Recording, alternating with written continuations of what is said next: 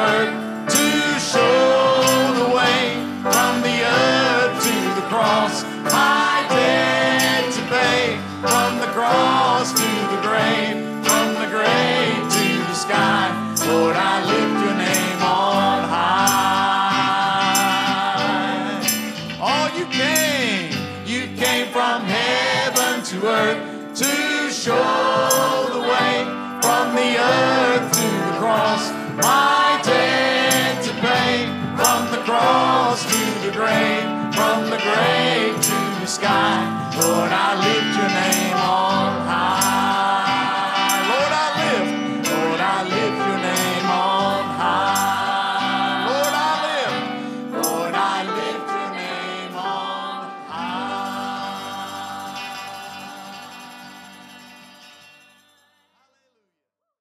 Now it's time to enter into a time of the study of the Word. It's been a while back that it was mentioned to me by Dale about doing a couple weeks in a row because he was going to have to be gone. And he said, maybe you could pick out and do a short series about something. And I said, I'll figure it out. And he totally left it up to me and God. And I don't know. The thought occurred to me maybe a short topical series, but the more I thought about it, I'm just not called to do topical stuff. I really think God put me in this ministry because I love expository ministry. I love to look at the Bible verse by verse. So what am I going to do? We're going to be done with John. It's easy when you're going through a book because you know what's coming up next. And I went through and did a little study of the epistles, the 3 letters from John. But as I was studying them, God just didn't really prompt me. And I remember thinking, we did study those, some at night and a couple of Sunday mornings. So we've already got those. 2 years in John. 2 years in John, but it was great. So for some reason, God led me to a really little book that I'll admit I've read through several times, but I never studied except in seminary, and that was a long time ago. And if you start studying it, scholars say it's probably the most neglected book in the New Testament. It's only 24 verses long. It's in a really strange location. It's even hard to find when you're looking for it. I mean, it really is. You flip over it when you're looking for it because you know it's right before Revelation, but 3 Johns are right before there too. And people don't like to study it. There's some strange things in it. I remember talking to a seminary professor about it. There's some references in this book to some other writings that are not in our Bible, and some people don't know how to feel about that. And, man, it's just filled with some pretty strong warnings, and most people don't like to preach strong warning scriptures to their congregation because that's how they end up looking for another church. So I started reading it, and I thought, hey, that's a good place, Lord. It's going to be hard because it's a warning. It's 24 verses. I could stretch that out to 2 sermons. And what a sense of humor the Lord has. I could just see him. I could just see him laughing at me. I've been trying to read and study, and it took me a while to realize there's enough for about 24 sermons in here. So you're not going to get the whole book. You're not going to get the whole book. We're going to do a little survey of parts of it in this week and next week. And, between God laughing at me and Satan throwing darts at me, I'm going to be honest with you. It seems like anytime I'm supposed to preach, work is ridiculous that week. I don't know why that is. I don't know why that is, but I had done some study, and I'd kind of gotten a rough outline in my mind, and I had set my thoughts on Saturday morning being my final study time. I was going to get out of bed really early. I had the outline, I had notes, and I was going to finish this. So I got out of bed really early Saturday morning. House is quiet. My wife didn't have to work. She's going to sleep. My daughter's a teenager. She's going to sleep. Let the dog out the back door. Heard a terrible noise coming from the basement. We have a family of possums living in our basement. So if any of y'all are adept at getting rid of possums, I'll be glad to pay you. But that's what I had to deal with Saturday morning. And they're still there because I had a sermon to finish. I mean, I would love to have them out. I think my wife's going to kill me if I can't find a possum killer. Somebody said, shoot them. I can't shoot them. They're in my basement, So if anybody needs any extra money, see me after the service because I need somebody to get this family of mommy and daddy and all these little baby possums out of my... So that's kind of how my week's gone. It's kind of how my week's gone. But it's a neat little book. We're going to be in Jude if you hadn't figured it out by now. We're going to do a quick little survey of Jude. We're going to zero in on a few little verses. He's really spoke to me as I have been reading through it. For me, I hope that it was meant for you and not just for me, although sometimes I feel like I'm only preaching to myself. Nathaniel fussed at me this morning when he saw the scripture was only 8 verses. He said, "You said 10. I said, "It keeps getting shorter." I mean, I originally started at the beginning of the week. It was the first 14. I thought I'd just cut it in half. But I guess y'all want to go to lunch sometime, and I've got to do something about the possum. I don't know what. So we're going to begin by reading Scripture. We're in Jude. We're in the book of Jude. It's right before Revelation, and I'm telling you, it's hard to find. It's on the same page as Revelation in this little preaching Bible I have. So we're going to read just the first 8 verses. I'll probably get to 5 or 6 of them, and then y'all are all going to be staring at me and mad, and we'll go to lunch. But we're going to read the first 6 verses of the epistle of Jude.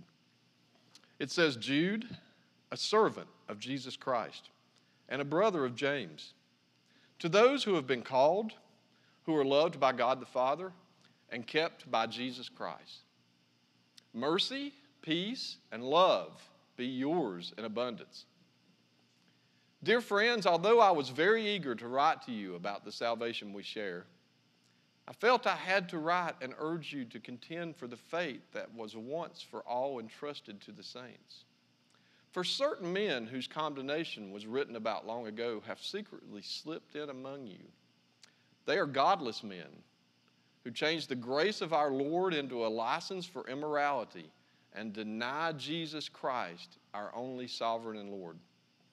Though you already know all this, I want to remind you that the Lord delivered his people out of Egypt, but later destroyed those who did not believe. And the angels who did not keep their positions of authority, but abandoned their own home, these he has kept in darkness, bound with everlasting chains for judgment on the great day. In a similar way, Sodom and Gomorrah and the surrounding towns gave themselves up to sexual immorality and to perversion. They serve as an example of those who suffer the punishment of eternal fire.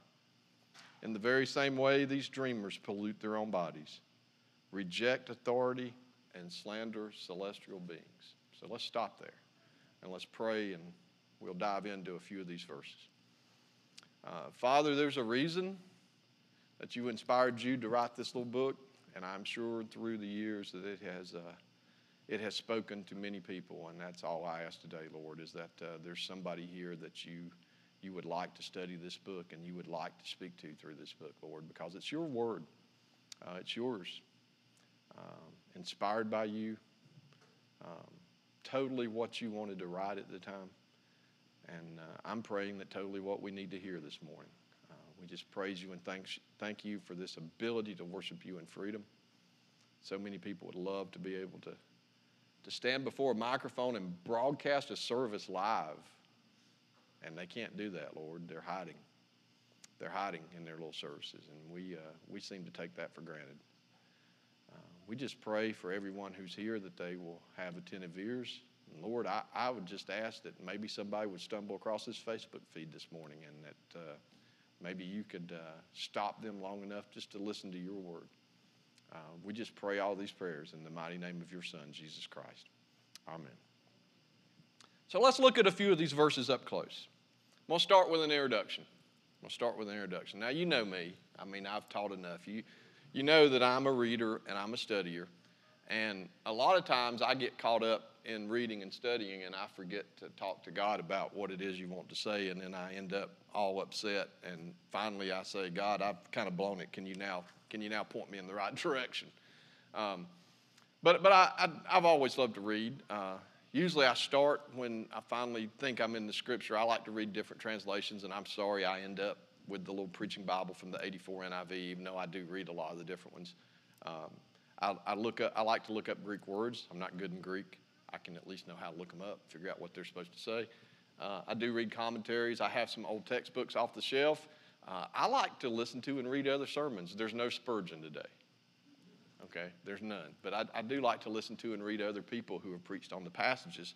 I normally do that close to the end because I want to check myself and make sure that I haven't strayed away from the text. I have a couple of really reliable pastors that I feel like really preach the Word of God. And if I've got something in mind that I think, they had mentioned that, where did I get that? I like to go back and check myself, you know. I've always been big since seminary. One of the things they drilled into us at North Greenville was background and context, and I had a couple of professors that said you've got to put yourself in the text to understand it. Okay, you've got to understand what was going on in that day. And I do. Sometimes I waste too much time trying to dig deep into background and context. This week I got a little farther behind because of work and then the possum. But, you know, God had it all under control, even if Satan said, I'm going to throw darts at him at work. He said, Joey, I'm going to put all the background and context you need actually in the Scripture. So if you study the verses, you don't have to get anything else. And I thought, wow, this is kind of a neat. So let's get some background in Scripture by looking at verse 1. Jude, a servant of Christ Jesus and a brother of James. Introduction makes it very plain that somebody named Jude wrote this. The fact that he doesn't give very much information about himself other than the brother of James tells us that James and Jude must have been pretty well known to the Christians at the time when this book was written. Okay? He didn't need an elaborate who am I, much like they would have known who Paul was when he said, I, Paul, a servant. Actually, this Jude was a half-brother to Jesus, as was James. A couple of times he pops up in Scripture. In Matthew 13, some of the people are opposing Jesus, and they're saying, he's just a carpenter's son. We know his family. His mother's named Mary, and his brothers are James, Joseph, Simon, and Judas. And he's got sisters too. He can't be what he says he is. So this man was a half-brother to Jesus, and there's a really interesting part here that you have to think about. He introduced himself in this letter as Jude, a servant of Jesus Christ and a brother of James. He never mentioned he was a half-brother.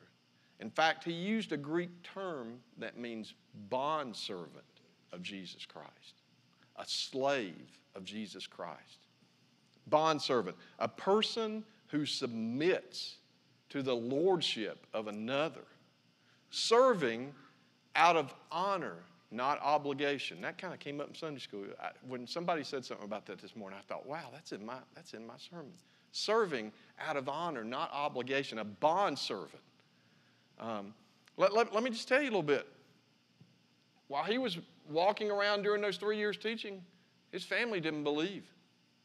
They were not believers. James and Jude were neither one believers.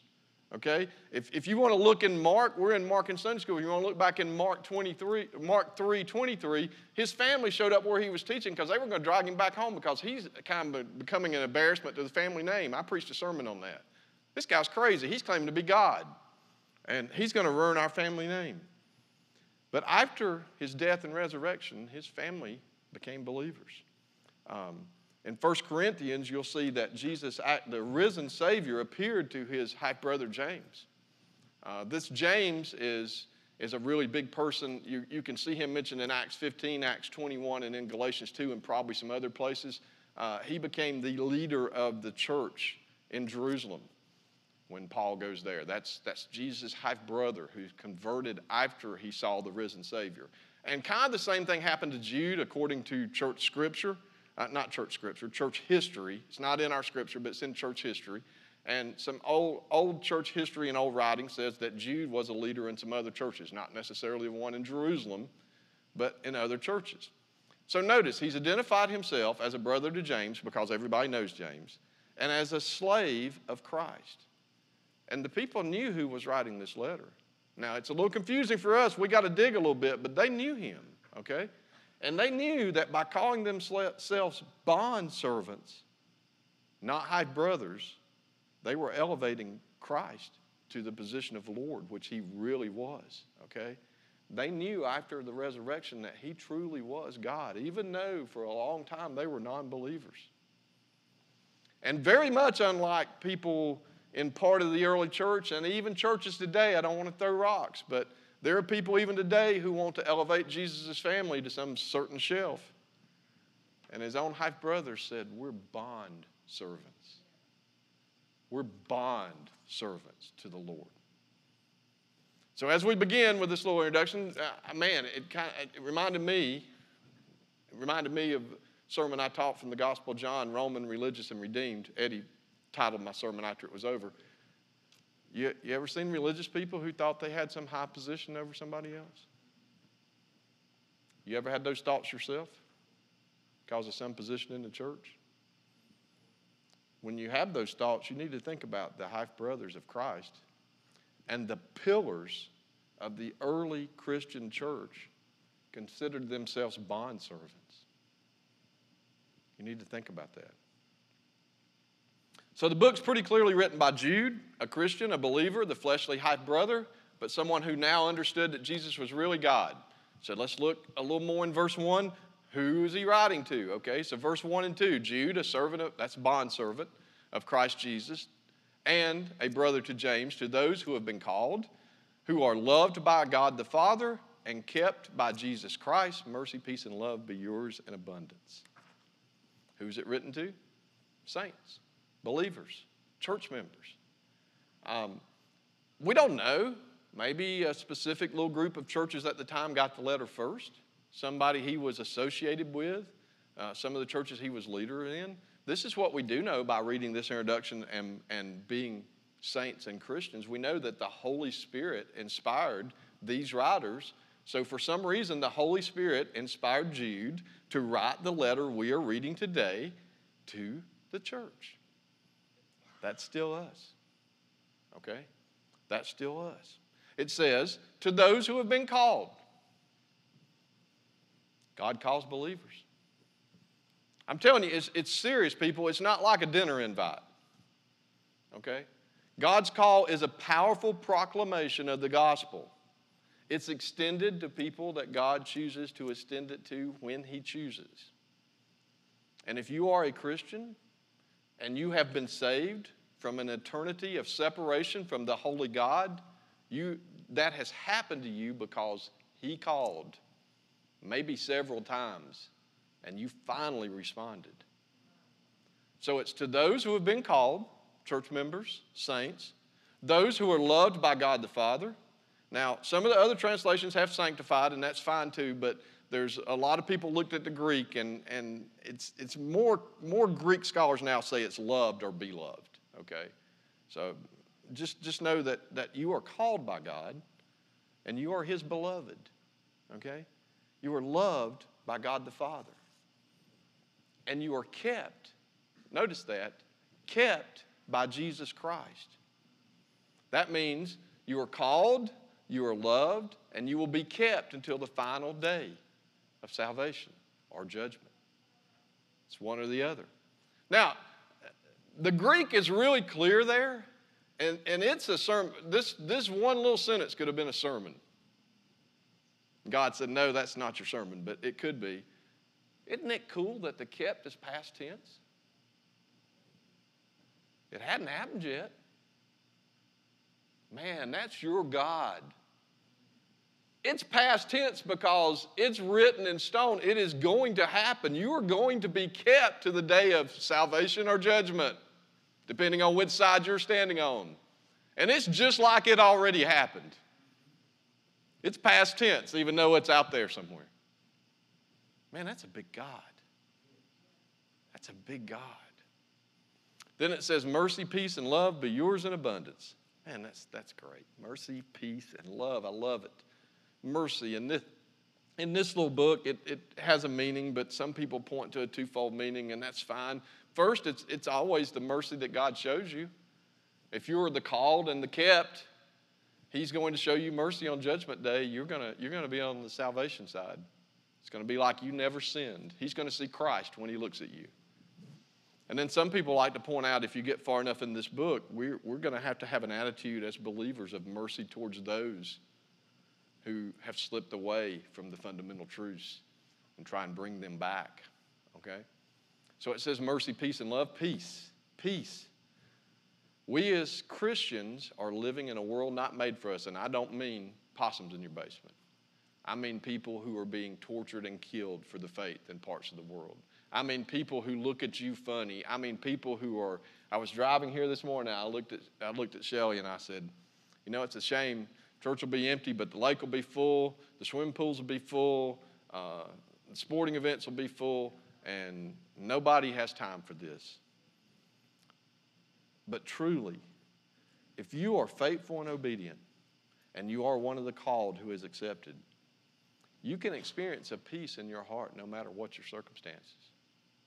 I know I've got believers in here who have faced things that are the most horrible things you could ever face, and you can ask them if they're true believers. Now, don't think they weren't upset. Don't think it didn't bother them. But Christ gives you a peace that nobody else can understand unless you're one of His. So it says mercy, peace, and love. Nothing compared to love. It's because of His love that He is merciful. It's because of His love that He is merciful, and He doesn't award you what you deserve. Don't we all like awards? The award you deserve is not good. But because of His mercy, He awards you something you really don't deserve.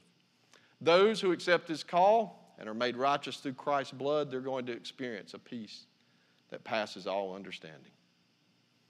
So a neat little intro written by Jude, the half brother, who was an early leader in the church, to believers. Wouldn't it be good to stop now? I mean, that's a great message. I could have even talked a little more about it. We've only gotten through 2 verses, though. Just the introduction. So I felt compelled by God, you're going to have to go a little farther than 2 verses, Joy. So let's go a little farther. Verse 3 and 4. This is a warning and not what I wanted to write. That's Jude's words himself, and it's not going to make me really popular to stand up and speak warnings. Dear friends, although I was very eager to write to you, now remember he's been very positive with them up to now. I was very eager to write to you about the salvation we share. I felt I had to write and urge you to contend for the faith that was once all entrusted to the saints.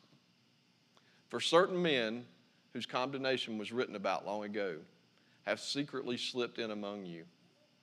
They are godless men who change the grace of our God into a license for immorality and deny Jesus Christ as our only sovereign and Lord. So he tells us pretty plainly, believers, church members, I wanted to write to you about some facet of salvation. He might have had on his mind redemption or sanctification or glorification, or I don't know what he had on his mind. But you always got to remember that the authors of the books of the Bible were inspired to write what they wrote by God. So what Judas intended might be quite different from what God wanted. And we end up with what God wanted. And it's God's message. And it's a perfect message that needs to be delivered even till today's world. He said, I had to write to urge you to contend for the faith. That was a tough word for me. I looked it up and looked through commentaries. And contend, it's actually a sporting or a military term. It means to struggle with or to make an intense effort. One of the best I got was from an old commentary, J. Vernon McGee, who I liked. He said it really implies even a type of an agony you feel for those you are contending with. So God's people are to make an intense effort to defend the true faith. This is what Jude is beginning to explain here. And that faith he's talking about is the doctrinal teachings about Christianity, or better summed up, the truths of Christianity. It was already going on when the New Testament was written. That's what a lot of these letters are written about. 1 Corinthians, there were people at the church of Corinth who were denying the resurrection. In Galatians, there were people who were trying to add something. They were always trying to add circumcision back, but there was always somebody trying to add something to the message of Christ the Messiah. Not 100% sure. We can see from his writing kind of what he's referring to. I don't know. Doesn't look like the circumcision's coming up. It was what writers today call apostasy, which is a departure from the faith. And I was reading McGee, and he said, in Jude's day, apostasy was a cloud. But in today's world, it's a storm of hurricane force. So it's written for us, people. It's written for us. Look at your scripture with me. It says, For certain men whose condemnation was written about long ago have secretly slipped in among you. They are godless men who changed the grace of our God into a license for immorality, and they deny Jesus Christ as our sovereign Lord. Now, we can get some clues of the opposition that's come through the ages based on these sentences and still goes on today. Now, a lot of people like to think Christianity is all about love and you can only say good things, and that's where we get in trouble, because sometimes when we actually stick to the text, it's an unpopular warning. It's an unpopular warning. So here's the warning. It says, certain men have secretly slipped in among you. That means people are in the congregations of those churches. People who don't hold to the faith. People who are adding or taking away from the truth of Jesus Christ as the way, the truth, and the life. And not only does it say that those people are there, it says that this isn't unexpected. You know, I preached from Mark where Jesus is in the temple and Satan has possessed a guy in the back row crying out. Peter wrote about scoffers who would come. Paul wrote about opposition to him and the teachings of God. I was looking in those little letters of John, and in 2 John it said something about don't allow people into your home who claim to be brothers but are not teaching the truth about Christ Jesus. They were godless men who changed the grace of our God into a license for immorality. In other words, somehow we're washing over sin, and they're denying Jesus Christ as the only sovereign Lord. In other words, Jesus plus something. Truly ungodly people that had slipped into the congregation. This message is for today, just like it was for Jude's people. These people are probably writing Christian books. These people are probably making money to speak at Christian conferences. And this is the part that scares me to death, because I always ask God, why did you make me do this? Why are you calling me to stand in pulpits, Lord? There are people in pulpits preaching in churches who are these godless men. There are people who are leaders in churches who don't hold to the faith. And look, it's sad, because it's scary, because if you're not in the faith, you're in the opposition.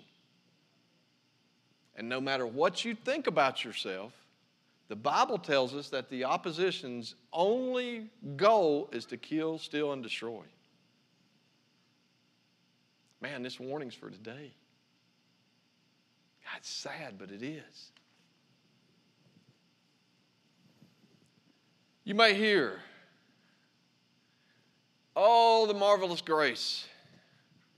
Grace that covers all sin. So we have a license to do what we want. Read Romans 6:1. It says, hey, doesn't this grace mean if we keep on sinning, we get more grace? That's already been answered. You might hear, Christianity, that Bible, it's old. Today's different. God's love, I can live in the culture, and His grace is going to cover me. Let's just get rid of any biblical teaching that might be culturally embarrassing.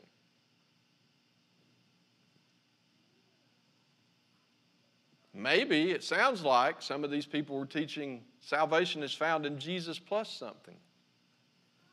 In some of the other New Testament books, it was salvation is found in Jesus plus circumcision. In some of the other New Testament books and in religious organizations today, it is Jesus plus good works. And if you don't believe it, keep your eyes open and be on watch, because even today it is Jesus plus a new revelation. Jesus plus a new book. Dare I say Jesus plus a New Testament?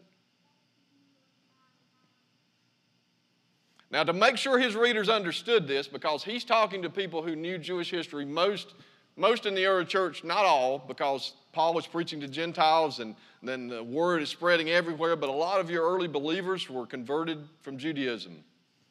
So he's speaking to people who knew the ancient Jewish scriptures and the ancient Jewish history books. So he gave them some examples how they should be contending for their faith against people who did not contend for their faith. In other words, he gave them proof from the past. And in these few verses we're going to look at, there's more, but we're going to look at 3 examples he gave. He said in verse number 5, now he's talking to people who knew Jewish history and knew the scriptures. He said, though you already know this, I want to remind you that the Lord at one time delivered his people out of Egypt. Sounds great, don't it? But he later destroyed those who did not believe. People of Jude's day, and we got it in our book right here too. People in Jude's day, do you remember the children of Israel? Horrible misery they were in, led out of slavery after the plagues by this huge God, walked across a seabed. They didn't get their feet wet. They didn't even get muddy. All their needs provided for. When it came time to enter the promised land, 12 went out, only 2 came back and said, let's go. The rest of them was like, I don't know. I don't know. And what happened? The whole generation was punished. In the desert, to an entire generation died off. An unbelieving generation that would never see the promised land. That's what Jude was reminding his writers about. That's what happens when you don't actively contend for the faith and you don't be on watch for people who are trying to add or subtract from God's message. God laid the promised land out for them, and they died off. We'd never do that, would we? Then he gave them another example, and this is one that scoffers and non-believers will hammer Christians about. I had trouble with it. I remember talking to a professor in seminary. It said, and there were angels who did not keep their positions of authority but abandoned their own home. These he have kept in darkness, bound with everlasting chains for judgment on the great day. Now you can look back in Genesis chapter 6, and there's about 5 verses about this. It doesn't say a whole lot about it. Talks about angels coming to earth to commit sin, specifically sexual sin. You don't get a lot of the story in Genesis, but Jude's talking to people who knew some other books, some Jewish history books. And a couple of them had big explanations of all this, went in depth about this. So people will say, well, we're not reading that book. He's quoting stuff that ain't in here. Look, the message was, even angels who abandon their calling in God's word and abandon God's plan for their life are punished. No one is exempt from Judgment Day. That was the message. A sin against a holy God puts you at Judgment Day, and unless your sins are covered by the blood, you are judged.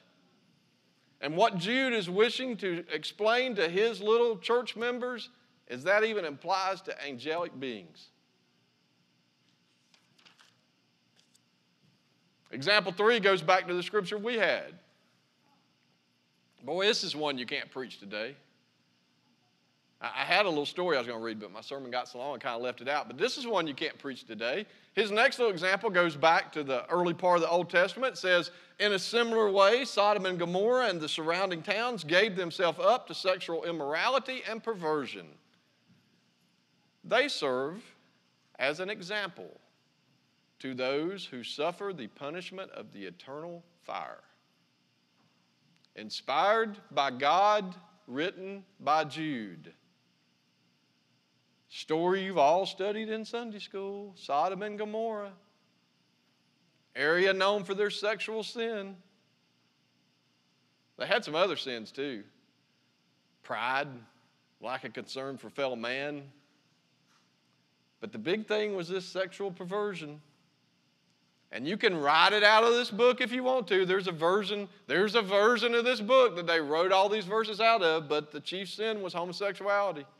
And you can hear teachers teaching from these pulpits today, and they'll say, that's not really what the Greek meant. La-di-da, do-si-do.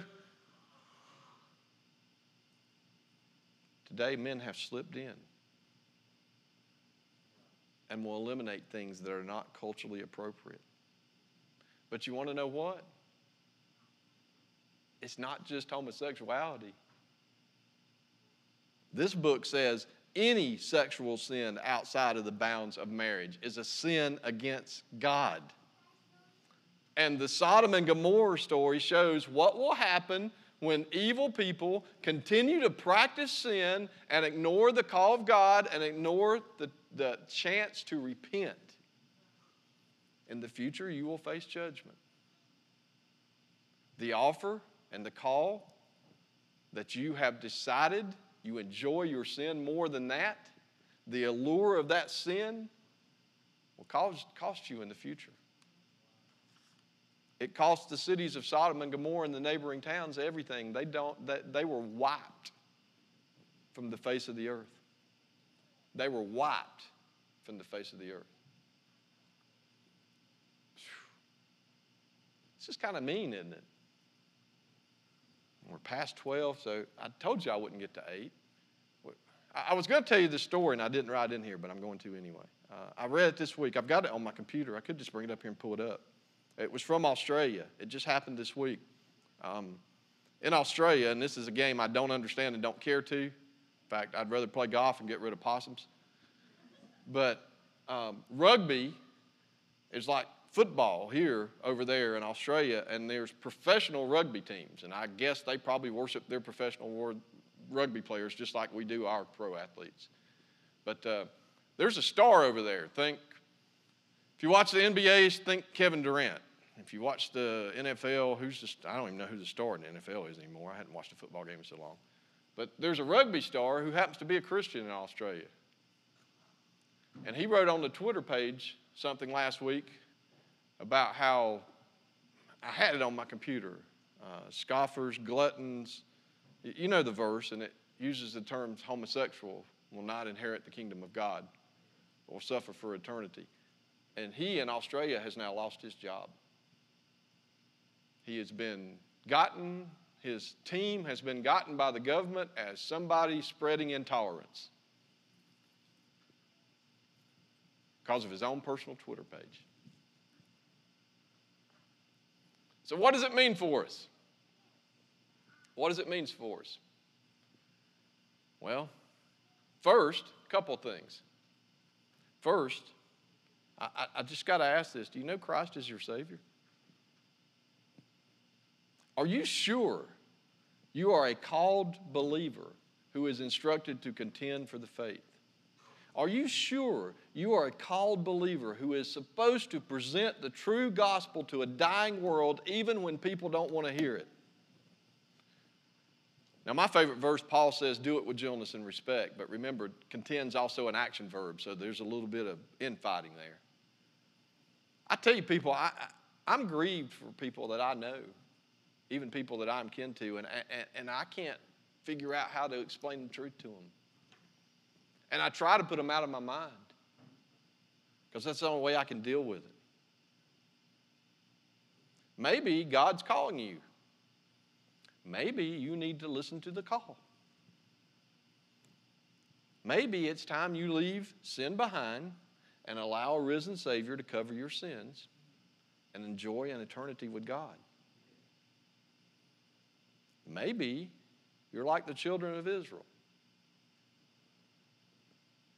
Maybe you tried, but you just got some doubts and you can't seem to take that step.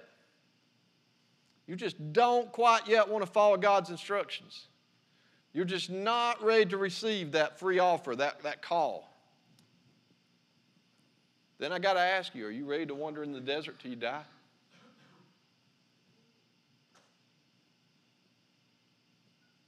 Die in the desert, separated from God from eternity. Are you willing to continue to disobey God and suffer like those fallen angels? Are you willing to continue in your practice of sin and refuse to change or repent, and you're going to end up like Sodom and Gomorrah? Here's one that's kind of scary. Are you sure you're not one of the ones who has slipped in?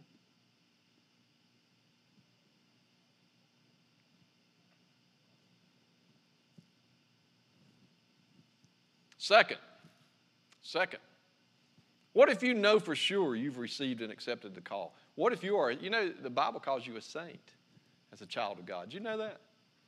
Here's the question, are you contending for the faith? Do you have to put it out of your mind, because otherwise you would weep and cry for those around you who are going for destruction? What about this? What if you know you're a believer and you know you're supposed to contend for the faith, but you're listening to someone who slipped in among us?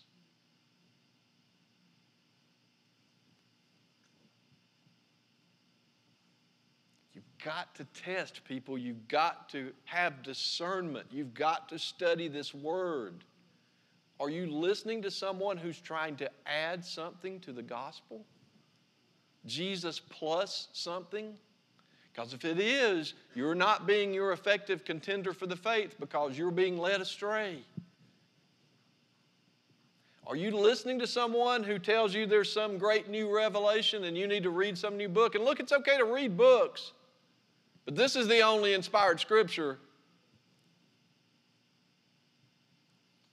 Are you listening to people who say it's Jesus plus anything?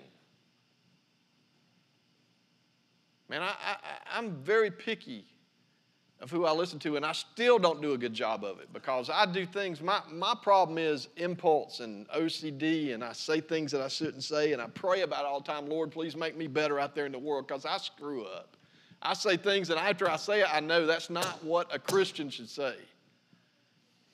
But let me ask you about something. When you're trying to study Scripture and when you're trying to listen to preachers, and I will pray that you understand that you're never going to get this here as long as me or Dale will understand it here. Are you listening to people who never mention the message of God, who never read or expound anything out of this book?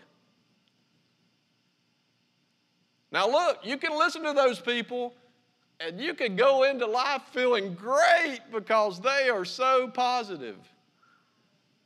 But ask yourself, did they study anything out of here?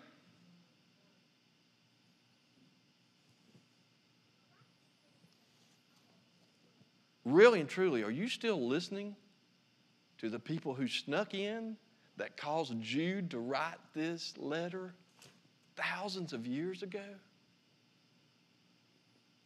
Remember, McGee said apostasy is now at hurricane strength. I beg of you to guard yourselves, and not just yourselves, but your Christian brothers and sisters. Guard them, people. Help them. Show them. Meet together. Be accountable to someone. And the thing I can make, if you are sure you are one of the called that has accepted this, all I can say is please pray. Please pray. Heed these warnings and become someone who contends for the faith. That's your two applications from today. We only got 8 verses. We only got 8 verses. Please, if you don't hear anything else, if you're not saved, this is it, people. This may be the last time he calls out to you. And if you are saved, please heed these warnings. And please find a way to contend for the faith, the truth, the doctrine. The world needs it, people. Apostasy is at hurricane strength. It's all going to end one day. Read Revelation. Whew, boy, that would be a hard one to preach. Read Revelation. God wins.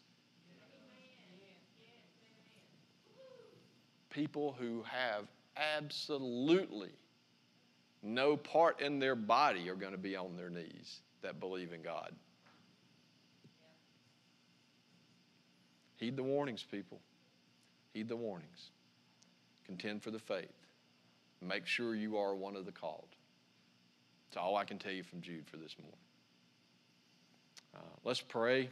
We'll have a quick little hymn of response. If you need me, I'll be glad to pray with you. Remember, you don't need an intercessor if you are coming before our Father. The veil's torn, but I'd be glad to kneel at the altar and pray with you if that's what you need. But please, people, I beg of you to heed the warnings. To heed the warnings. Father, thank you for Thank you for all the ways you have blessed our little church family, Lord.